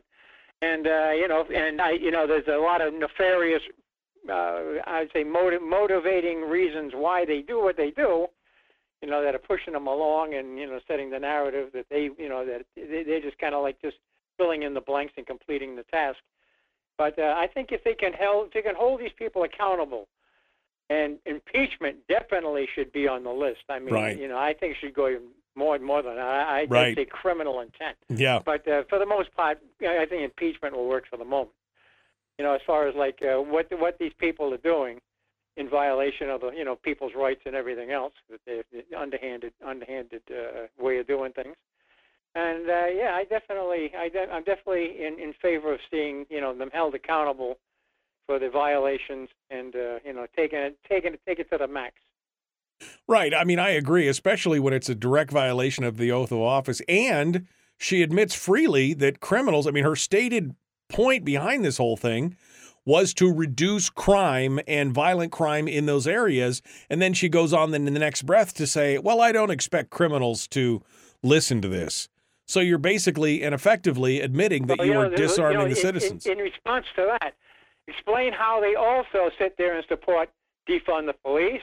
They sit there and they get the George Soros and the rest of the billionaire clowns who are pushing a lot of these anti-gun narratives. Supporting things like this no bail, low bail, no charge, let the felons out in the streets, and revolving door justice, and creating more problems. But on the other hand, they want to sit there and restrict your rights to be able to defend yourself. Right. Under the Second Amendment. And, I mean, you talk about the ultimate contradiction. I mean, that makes no sense whatsoever. Absolutely none. And the governor over there in New Mexico even admitted that it has no effect on criminals aren't going to care. So why don't we just stand in the middle of the street and let the bus run over you? Come on. What kind of common sense is they applying here? Well, there is no common sense. And, of course, the speculation was at the time, because Gavin Newsom was making a bunch of noise about his constitutional convention and outlawing assault. The buzz was at the time is that she was trying to make a political splash and a political statement to kind of show herself as potential vice presidential material for a run by Gavin Newsom, which I think may have backfired on her. I think she wasn't really thinking about that. But all right, Fred, hold the line for a second. I'm sorry. I just realized that I got to go. Hold the line, Fred. We'll be to you here in a second. We'll talk to you during the break. We got one final segment coming up of gun stuff, and then Willie Waffle. It is the Michael Duke Show. Common Sense Radio. Back with more right after this. Streaming live every weekday morning on Facebook Live and MichaelDukesShow.com. Oh, and then Fred hung up. I wanted to get back to Fred. All right. Well, sorry, Fred. If you're listening, we would have loved to continue to talk with you, but we were up against the break. Jeannie says Michelle Lujan Grisham. She's a peach. I think that's the Southern. Ain't she a peach? I think that's the kind of thing like that.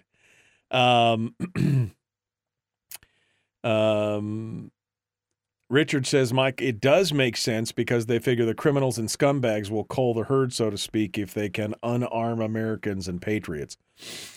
Well, good luck with that. I mean, here's the calculation that I don't think many of these politicians really consider in these kind of situations. It's my personal opinion. I don't think that they consider the whole idea that, first and foremost, Americans and America in general has quite a history of civil disobedience to laws that they don't think are just. Right?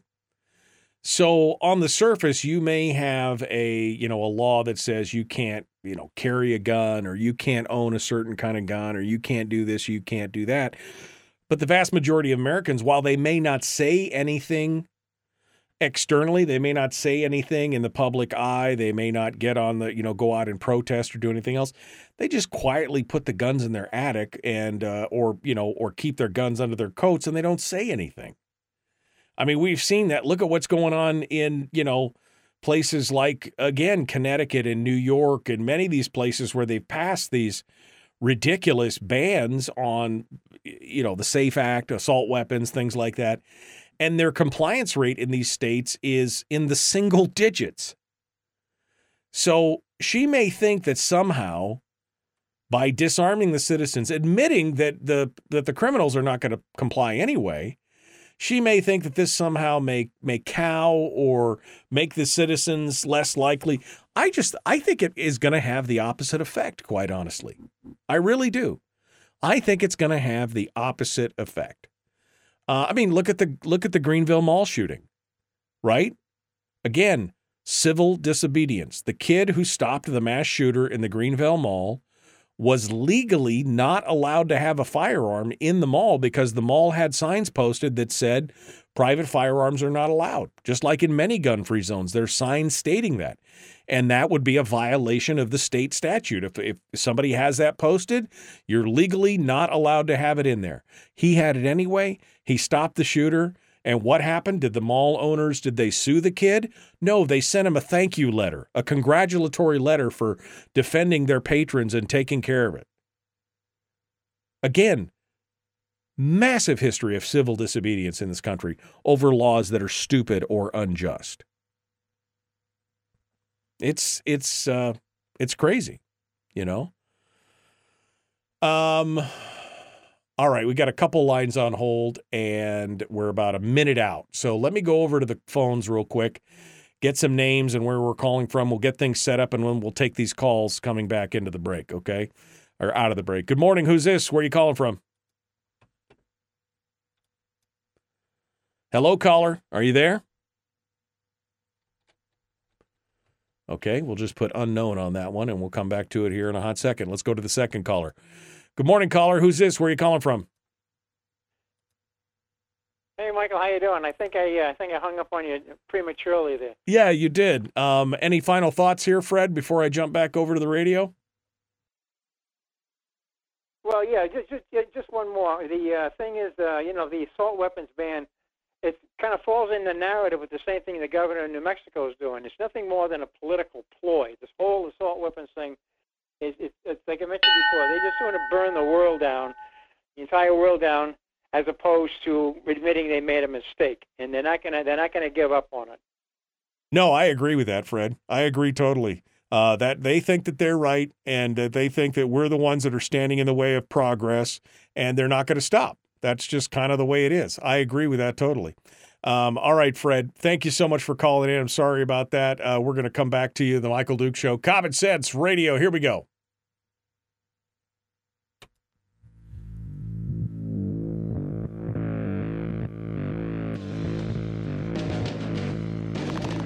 What the hell's an assault weapon? If we could just figure out how to get all of the murder guns and the attack guns and not keep selling those to people and just sell protection guns, I think that would be great and solve a lot of problems. Does this mean that if we hurt your feelings, you'd consider the Michael Dukes Show assault radio? Okay, we can live with that. Here's Michael Dukes. That's right, protection guns. Just protection guns, that's all I have. Just got to get rid of those murder guns. The protection guns are the ones that we need.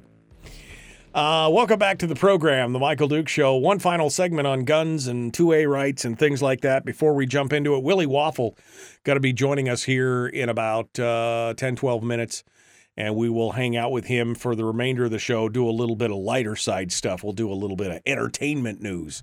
Why? Well, because I like to go into the weekend on a high note. Not that I don't enjoy talking about gun stuff all the time, everywhere, but definitely some interesting stuff. We were just talking about during the commercial break the most American of traditions, which is civil disobedience. I could probably do a whole segment all just on the civil disobedience in America throughout the years and show you why I think gun control people are going to fail in their mission in the long run. But that's probably a whole nother Firearms Friday. But civil disobedience plays into a lot of this stuff. And we, the politicians should be paying close attention to this stuff. They really should. But I did want to get to this story about Uvalde. Now, of course, Uvalde, 19 students, 2 teachers killed. It was a horrific, horrific tragedy. But preventable. Some of those deaths were preventable. The Department of Justice has now released their nearly 600-page, what they called a critical incident review of the shooting at Robb Elementary in Uvalde. And now some of the things about the law enforcement response have been known since the shooting happened. There's been a lot of criticism. There's been, people have lost their jobs. There's been, the threats of lawsuits and all. This was a hot mess, right? We knew that. But there are still a lot of facts, some of them just downright infuriating, to be found, starting with a confirmation that the dozens of officers who arrived on scene could and should have engaged the killer as soon as possible rather than treating the classroom incident as instead of treating it as an active shooter situation, they treated it as a barricade situation, which is a totally different, that's like a hostage negotiation kind of thing. This was something totally different, but they treated it like a barricade situation. At one point, there were nearly 400, let me just say that again, 400 officers on campus. But it took authorities more than an hour to engage the attacker and enter the classroom. The DOJ report describes the decision to classify the shootings as part of a series of cascading failures by law enforcement, including the first officers to arrive at Robb Elementary, according to Cam Edwards over at Bearing Arms. And from the report, it says the review teams reserved its most critical commentary for the officers who arrived first on the scene, who retreated from the classroom and treated the gunman as a barricaded subject, not an active shooter. According to the report, the most significant failure was that the responding officers should have immediately recognized the incident as an active shooter situation, using the resources and equipment that were sufficient to push forward immediately and continuously toward the threat until entry was made into the classroom and the threat was eliminated. Lieutenant Mariano Pargas, Uvalde's acting police chief at the time, was among the first officers to arrive at Robb Elementary. He was deemed by the review team to be, quote, the person best positioned to direct command and control, unquote, of the law enforcement response, but failed to do so. After the initial failure to pursue and confront the shooter, communication breakdowns compounded the confusion on scene. Even after the arrival of Uvalde Consolidated Independent School District Police Chief Peter Arredondo, whom the report indicated and identified as the de facto on-scene commander.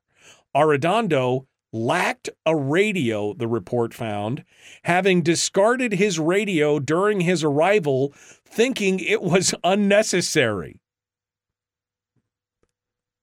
What? The report found none of the law enforcement leaders at the scene established an incident command structure to provide timely direction, control, and coordination to the overwhelming number of responders who arrived at the scene. Counter to well-established active shooter training methods, Arredondo directed officers intending to gain entry into the classroom to stop. He didn't have a radio, didn't think he needed one. Officers are ready to go in. He told them to stop. Now, he's already been fired. But now it turns out, and we're hearing that the Uvalde district attorney has been investigating the possibility of filing criminal charges against some of their officers for their lackluster response. But, anybody that studies tactics or battles or military history or anything else, and this is a police action, but it's a battle, right? It's an engagement, that you understand that communication is critical to these kind of things. You've got to coordinate. He discarded his, that's what it says. He discarded his radio during his arrival, thinking it was unnecessary. What the actual, what? Now, this goes on and on and on. And this you can read the whole report, but this thing goes on and on and on. It just shows all the problems that went on with this shooting. And that's the thing. They want to try and blame guns and citizens and everything else. But we've seen incident after incident where there has been a failure by government officials, whether police on the scene or in the main shooting. It turns out now that one of the buddies of the shooter in Lewiston actually sent a text message to his commanding officer like 3 weeks before the shooting and said he's going to go shoot up someplace. And it was ignored. I mean, this whole thing is just, it's a failure of government. This whole thing is a failure of government. I'll say that right now. All right, we got to go. The Michael Duke Show, common sense, liberty-based, free-thinking radio. Willie Waffle is up next. Don't go anywhere. Streaming live every weekday morning on Facebook Live and MichaelDukesShow.com.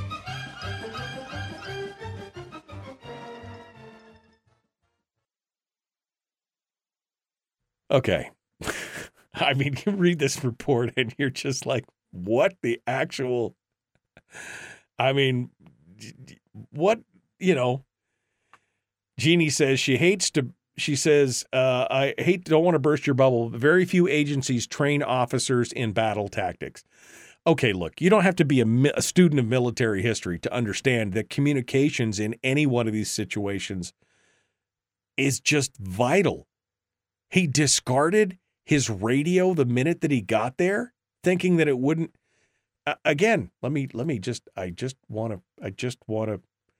Here we go. Here we go. Here we go. Right here. I'm just gonna quote. I'm gonna copy. This is directly out of the report. It's directly out of the report. Lacked a radio, having discarded his radio during his arrival, thinking they were unnecessary. And I'm just like, in what world? And again, you don't have to be a military genius or historian or battle tactics guru to understand that having a radio in those kind of situations is imperative. And the fact, again, that he directed officers intending to gain entry into the classrooms to stop. They waited outside for something like 69 minutes or something, while shots were still being fired in the building. There is just no, no thing. Oh, you weren't talking about comms. You were just talking about tactics. Okay. All right, fine. But again, his argument of, we just know that in the course, the comms are incredibly important to any kind of organization or cohesion, whether it's tactical or not. It just blows my mind. Oh man, it's is nutty. Oh, it's the epitome, she says, of administrative incompetence. Yes, I would agree. I would agree for sure. Okay. Let me go back up here and see what else you guys are talking about. Jeannie also said, she says, I'm predicting that SCOTUS will end all of this before the end of their term. The 2A violators are falling like rain.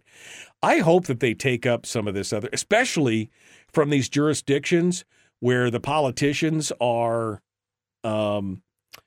basically sticking a thumb in the eye of SCOTUS by creating all these additional safe spaces, et cetera, et cetera.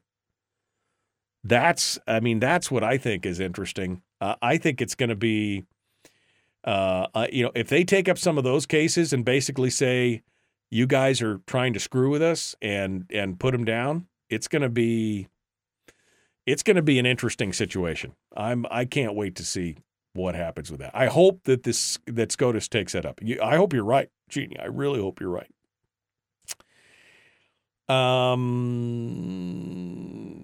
Okay. Denise says, okay, don't laugh, but I have a real sentimental attachment to a little 22 that every kid in our family learned on. It now belongs to my son, but I still have it for now. There's nothing, why would I laugh? That is fantastic. I mean, I remember, I remember some of the guns that I shot with my dad. I have a very special place in my heart for some of those firearms. Absolutely. I absolutely have a special place in my heart for that. Why would I laugh? I think that's fantastic. What else are we talking about here? Harold said he just joined us and said he waited all week for Willie Waffle. Well, good, buddy. He's going to call in here any second. We're about a minute and a half out, so I expect his call here in just a second. My phone's going to buzz, and we'll be ready to go. Terry says these officers need to burn. They're as guilty as the shooter. I mean, I don't know if I need to burn, but I think there definitely needs to be some accountability here. They were trying to hold. There were parents that were trying to run in there on their own, unarmed. And they were holding those parents back. And I'm just like, you ain't holding me back. It takes 6 or 7 of you to hold me back. If my kid was in that classroom, I don't care who you are. It'd take 6 or 7 of you to hold me back if my kid was in that classroom and you were sitting around with your thumbs in your collective asses. There's no way I would stand around for that. No way. Okay. All right. We got Willie locked into the system now. We're ready to go. We're going to jump into this. It's good. It's good. We need to lighten it up. Lighten it up. The Michael Duke Show, common sense, liberty-based, free-thinking radio. Only 18 of you like the show so far today. More of you need to like it. There's 40 of you here. Just like, thumbs up. Here we go.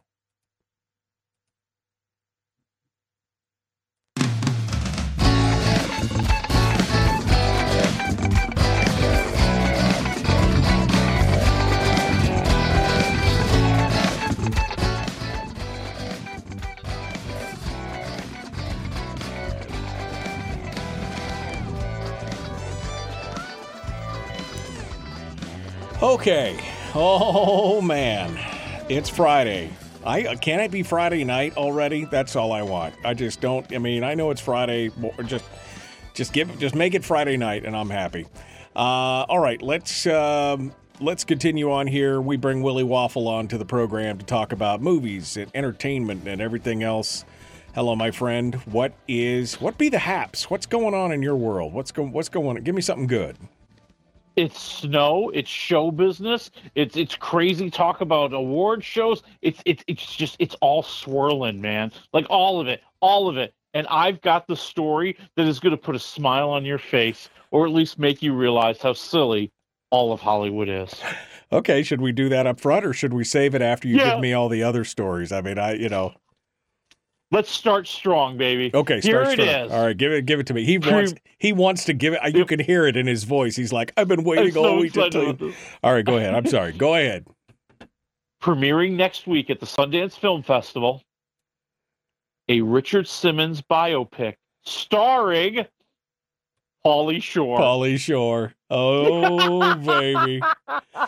Pauly Shore has been working on this. He's been secretly filming it with his crew. They're going to unleash it on the world at the Sundance Film Festival. They're going to hope to get some sort of a distributor or some sort of streaming deal. And here's the best part. This is the part that I love. As soon as the news came out, Richard Simmons issued a statement, and he wanted the whole world to know, I have not given them permission to do this. I'm like, is Richard Simmons still alive? I mean, he is. I know he is, and it's amazing because he's literally just kind of dropped off the radar. I mean, he kind of just exited public life, like 7-8 years ago, and it was always this big mystery. Like there were all these horrible rumors and stories that, like, he was being held against his will and being taken advantage of, and it really just was that he was ready to retire, and so he just hasn't been doing anything. But as soon as this news came out, I'm not kidding, I want to say like 2 to 3 hours later, boom, we had a statement.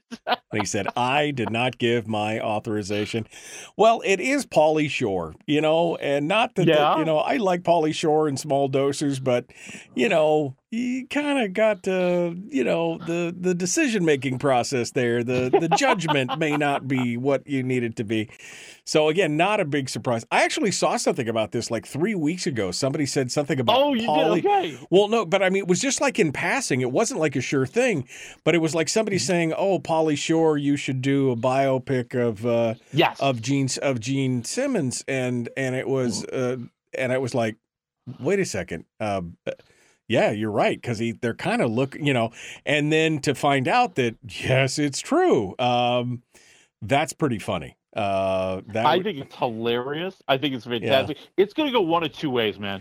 Either it's going to be so horrible that you're going to want to know that you saw this moment, right? Or it's going to show you that Pauly Shore has secretly been an Oscar-winning actor all this time. Well, would you like to lay some money on that? I'm just asking if you want to. Yeah, I know where my money's going, baby. Don't squeeze the ooh, so weasel your way. That's probably about the only thing that I can watch Pauly Shore and that I can stand is Encino Man. But a little bit goes a long way with that. Well, we'll see how it is, and we'll see if it doesn't have to be an authorized biopic to be a biopic. It's just what it is. Speaking of biopics, Linda Ronstadt, who's actually an amazing and has been an amazing singer. And they're going to do one about her. She's still around too, but she got sick with, was it cancer or what was it? Well, no, she originally was diagnosed as having Parkinson's disease, and it turned out it was a misdiagnosis, that she actually has a disease called progressive supranuclear palsy. And this is the saddest part. It's stolen her ability to sing. And so, she also has been kind of out of the public limelight for years now. She shows up. I mean, she was inducted to the Rock and Roll Hall of Fame. She's been honored at like the Kennedy Center, things of that nature, but she can't sing anymore. Right. And now they're going to do a biopic about Linda Ronstadt, and she's had an amazing life. I mean, she's easily one of the greatest singers in all of music history. She's had a lot of great success. Her personal life is fascinating, and now they're going to ruin it by having Selena Gomez play her. Yeah, I just don't see it. Selena Gomez. I mean, I guess if you look back at pictures of her when she was young, there's a passing resemblance. Yes. But that's a passing resemblance. Yeah, and Linda Ronstadt has a Mexican heritage, so I mean, this is not a stretch. I mean, I think that that's nice. But I just, whenever I think of Linda Ronstadt, I just think of this just ethereal, just very charismatic woman. Yeah. And when I see Selena Gomez, I see somebody who seems to be angry that she had to get out of bed today. Yeah. I mean, don't get me wrong, she's talented. I watch her in Only Murders in the Building. I think it's a great show, but she's so flat and monotone all the time. This is going to be a major challenge for her. Yeah. And I, the only thing that gives me hope is that the director is David O. Russell, who is one of the best directors out there, right? He did, Silver Linings Playbook. He did Three Kings. He did a whole bunch of other really great movies. So I think he can get the best out of her if it's there. Let's see if it's there. Yeah, I mean, that'll be interesting because, again, she's, I remember listening to her Standards album, and she had like 20-something albums. I mean, what did she, she had 11 Grammys, 3 American Music Awards, 2 Academy of Country Music Awards, an Emmy. I mean, she just like boom, boom, boom, boom, boom. So she's an amazing singer, but you better do it justice or probably the fans will roast you alive. Oh, it'll be painful. Yeah. It'll be painful. Okay. Well, Selena Gomez, I guess we'll see. And then why is this? It's like biopic week. I mean, I just looked up, and the next one is there a Bruce Springsteen movie in the works? Can I be the first to say? And I know you're a Springsteen fan, so I'm not trying. I'm huge. I'm huge. Not trying to offend you, but. Right. Who cares? I mean, sure. I like some Bruce Springsteen songs, Born in the USA and a few that were there when I was growing up. But the guy just, he just grinds my gears over his whole, whatever but fine. Everybody wants to have movies apparently about their favorite people. So why not? We got Richard Simmons. We got, so that's fine. I said Gene Simmons earlier. I meant Richard Simmons. Go ahead. But I'm sure there'll be a Gene Simmons biopic soon. I mean, it'll be fine. Oh, and he'll probably star in it himself. Yeah, and produce it. Yeah. But no, I mean, listen, one of the big things about modern movie making is that we don't have a lot of original stuff, because original stuff, people have to learn what it is, and it's harder to market. It's easier to market the movie about Bruce Springsteen. Well, all the Bruce Springsteen fans will show up. A lot of people know who Bruce Springsteen is. They'd be interested to see that. Now, what they're going to do here, and I like this approach to biofilms. I really, really do. So the idea here is that it would be the story of Bruce Springsteen recording and releasing his 1982 album, Nebraska. And for people who are Bruce Springsteen fans, like this was a big deal. Like, he was coming off of 3 of the biggest and best rock albums in the history of music. He was having, his first, top 10 hits. I mean, he was the deal. And all of a sudden he comes out with this stark acoustic album, and everybody's like, "What is this?" And I've read a lot about this. I'm a big fan of Springsteen. I'm a big fan of Stevie Van Zandt. I'm actually reading Stevie Van Zandt's bio about his life, and I just read the section about how they were talking about Nebraska and what they should do with it, and how the band tried to create it or tried to record it in a more traditional rock style, and it just wasn't working. But along the way, they ended up recording a bunch of songs that ended up on Born in the USA. So that's kind of where the story's going to go. Right. It was like, oh, this was all found stuff along the way. This stuff worked out, and the next thing you know, fine, we got another super album out of it. Okay. Well, good. When's that one coming out? It's still to be determined. We don't even have a production date on it, so I'm thinking 2025, somewhere in there. Okay. Linda Ronstadt, probably the same thing, 2025. They have to go into some pre-production. They have to start shooting. Selena Gomez has a pretty busy schedule right now, between Only Murders in the Building. She would just announce that she's going to be in a sequel to The Wizards of Waverly Place, the big Disney show she was on. So she's in high demand. Okay. Well, it's good to be paid. That's all I could say. Yeah, that's right. It's good to get paid. All right. Well, let's move on to the movies. We'll start off with American Nightmare, because you're like my wife or a crime junkie and you just can't stop watching that stuff. All right, tell me about it. This one's so good, though. I mean, this is a really amazing story. So it's a 3-part Netflix docuseries. Now, each part is about 45 minutes long. So you can sit down and watch it like in one sitting. And that's kind of what I did. And I think that's maybe the best way to do it. So it is the true story of a California couple back in I want to say 2015, somewhere in there, that they had an invader in the middle of the night. And his girlfriend is kidnapped. He goes running to the police as soon as he can, and he tells this fantastical story. I mean, just sitting there listening to the story, you're thinking, this guy has got to be making it up. And the police thought he was making it up. And so the story doesn't become the police trying to find his girlfriend who has been kidnapped, but it becomes about how are they going to get him to break and admit that he killed her. Oh, geez. And then she shows up alive. And instead of becoming a story about how are they going to find the guys who kidnapped her, it becomes a story of they think she made it all up, a la the movie Gone Girl, which had just come out recently. Oh, geez. And so the story becomes, and this whole series is about what these people went through to try to convince the police that this really happened. Like, this woman was kidnapped. She was treated horribly. And part 3 is where it all comes together and you see the truth, and it will just have your blood boiling. It will have your blood boiling. I don't need to see any more of that about how the police are. No, I don't need to see any more of that. But okay, well, I'm sure my wife will watch it. She'll love it. -1 to 4 waffles on American Nightmare. What do you say? Yep. I'm at 3 waffles. I feel like it's a little repetitive. Like they're trying to stretch it out. I just feel like at times I'm listening to the story. I'm like, we know that. We heard that already. We saw that. Like we actually see, videotapes and recordings of his interview by the police, his interview by the FBI. We see her interacting with the police, and I do want to put this out. Right now you're probably thinking the police don't look very good in this series. There's good and bad. And I'll leave it there. There's good and bad. Okay. Yep. So 3 waffles on American Nightmare, the Netflix documentary series.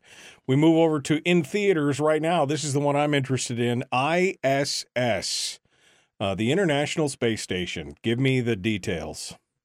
Yeah, kind of a cool idea that, that they're off to the International Space Station, right? Ariana DeBose, Oscar winner, is arriving at the station new and meeting her American counterparts and her Russian counterparts.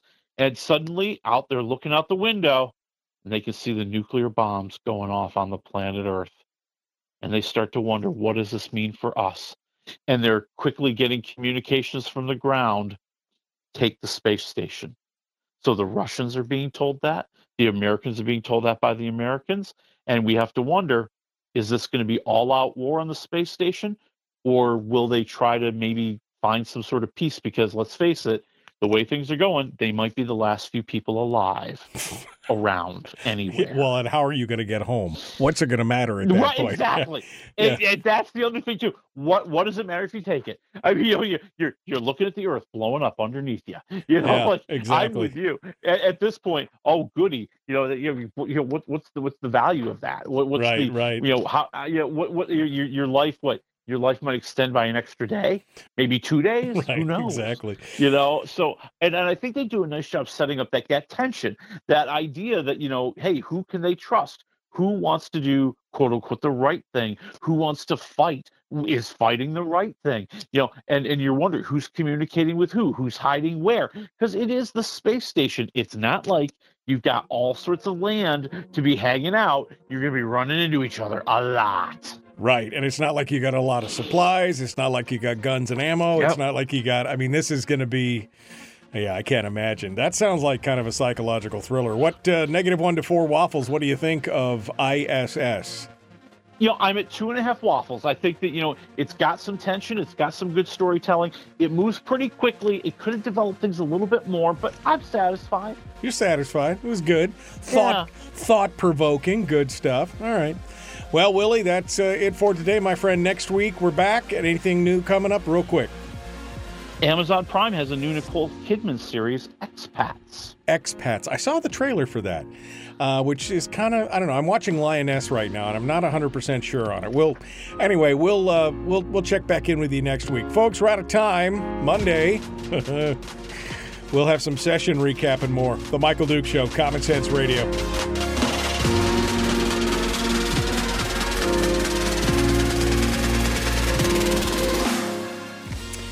I got to be honest, I keep looking at Nicole Kidman, and I love her as an actress. I mean, I remember watching her. You remember her in that movie with Sam Neill, Dead Calm, back in the day? Yeah. And Billy Zane? Yes. Yep. That was an amazing movie. And then I look at her today, and I'm like, sister, put the scalpel down. I don't know what you've done to your face, but it's just so bad. And it's so heartbreaking. It's distracting. That's the problem. It's not that she's not a great actor. It's that whatever she's done to her face, like I said, I'm watching Lioness right now on Paramount, and she's in that series.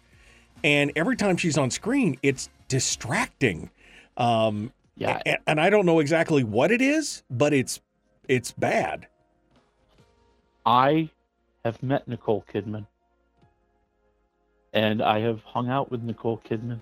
Oh. And I will tell you, this was back in, I want to get the date right. I want to say like 2010 or so.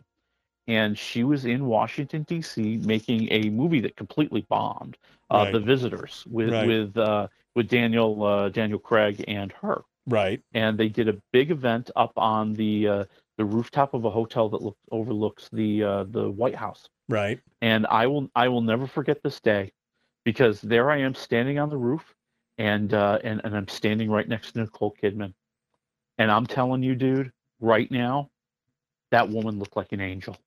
That was maybe the most beautiful woman I have ever met in my life. I was just agog. Right. I don't even know how I could even put two words together talking to her. Right. You know, just beautiful in every way. And I don't know. I'll tell you the whole story. So here's the whole story. Okay. You're gonna like this. So, okay, just me, you, and 60 of our closest friends on Facebook. So go ahead. That's right. So it comes time for the press conference, and I'm sitting there, and I know this is going to shock you, but I'm not the first to get a chance to ask questions. They have like the AP there, CNN, the Variety, Hollywood Reporter. Right. And they're asking all the questions that I want to ask Nicole Kidman. Like I'm getting to the point where I'm like, I don't even know if I'm going to get a Nicole Kidman question in here. And it's my turn. And I stand up, and there's a part of me that just can't bring myself to talk to Nicole Kidman.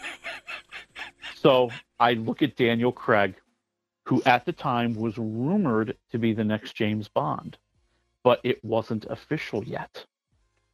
So I looked at him, I said, Daniel, there's a lot of stories going on right now about the fact that you're going to be the next James Bond. Do you want to confirm it for us here today?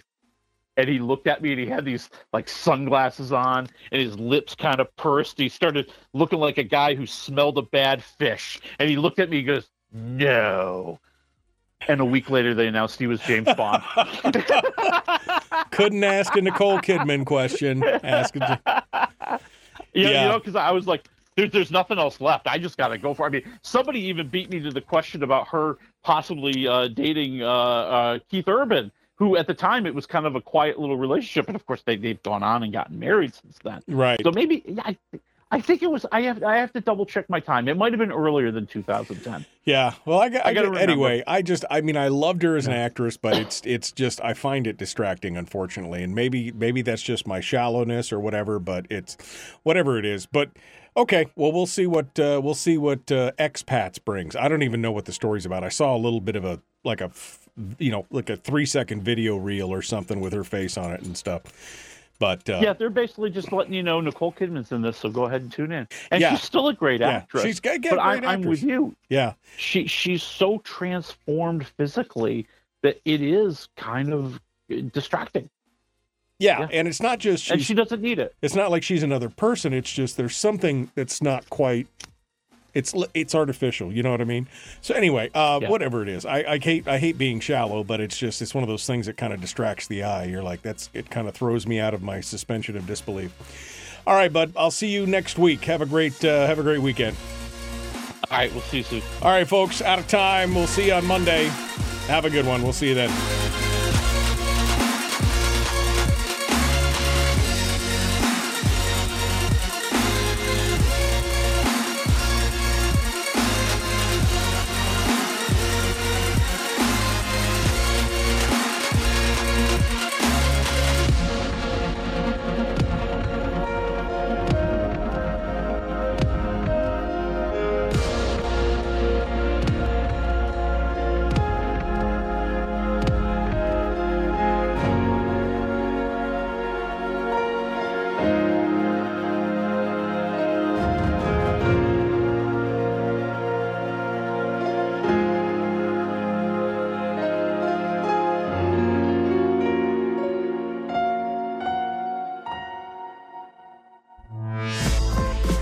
We've shed our terrestrial radio skin, and now we are slimy lizard internet people. It's the Michael Duke Show.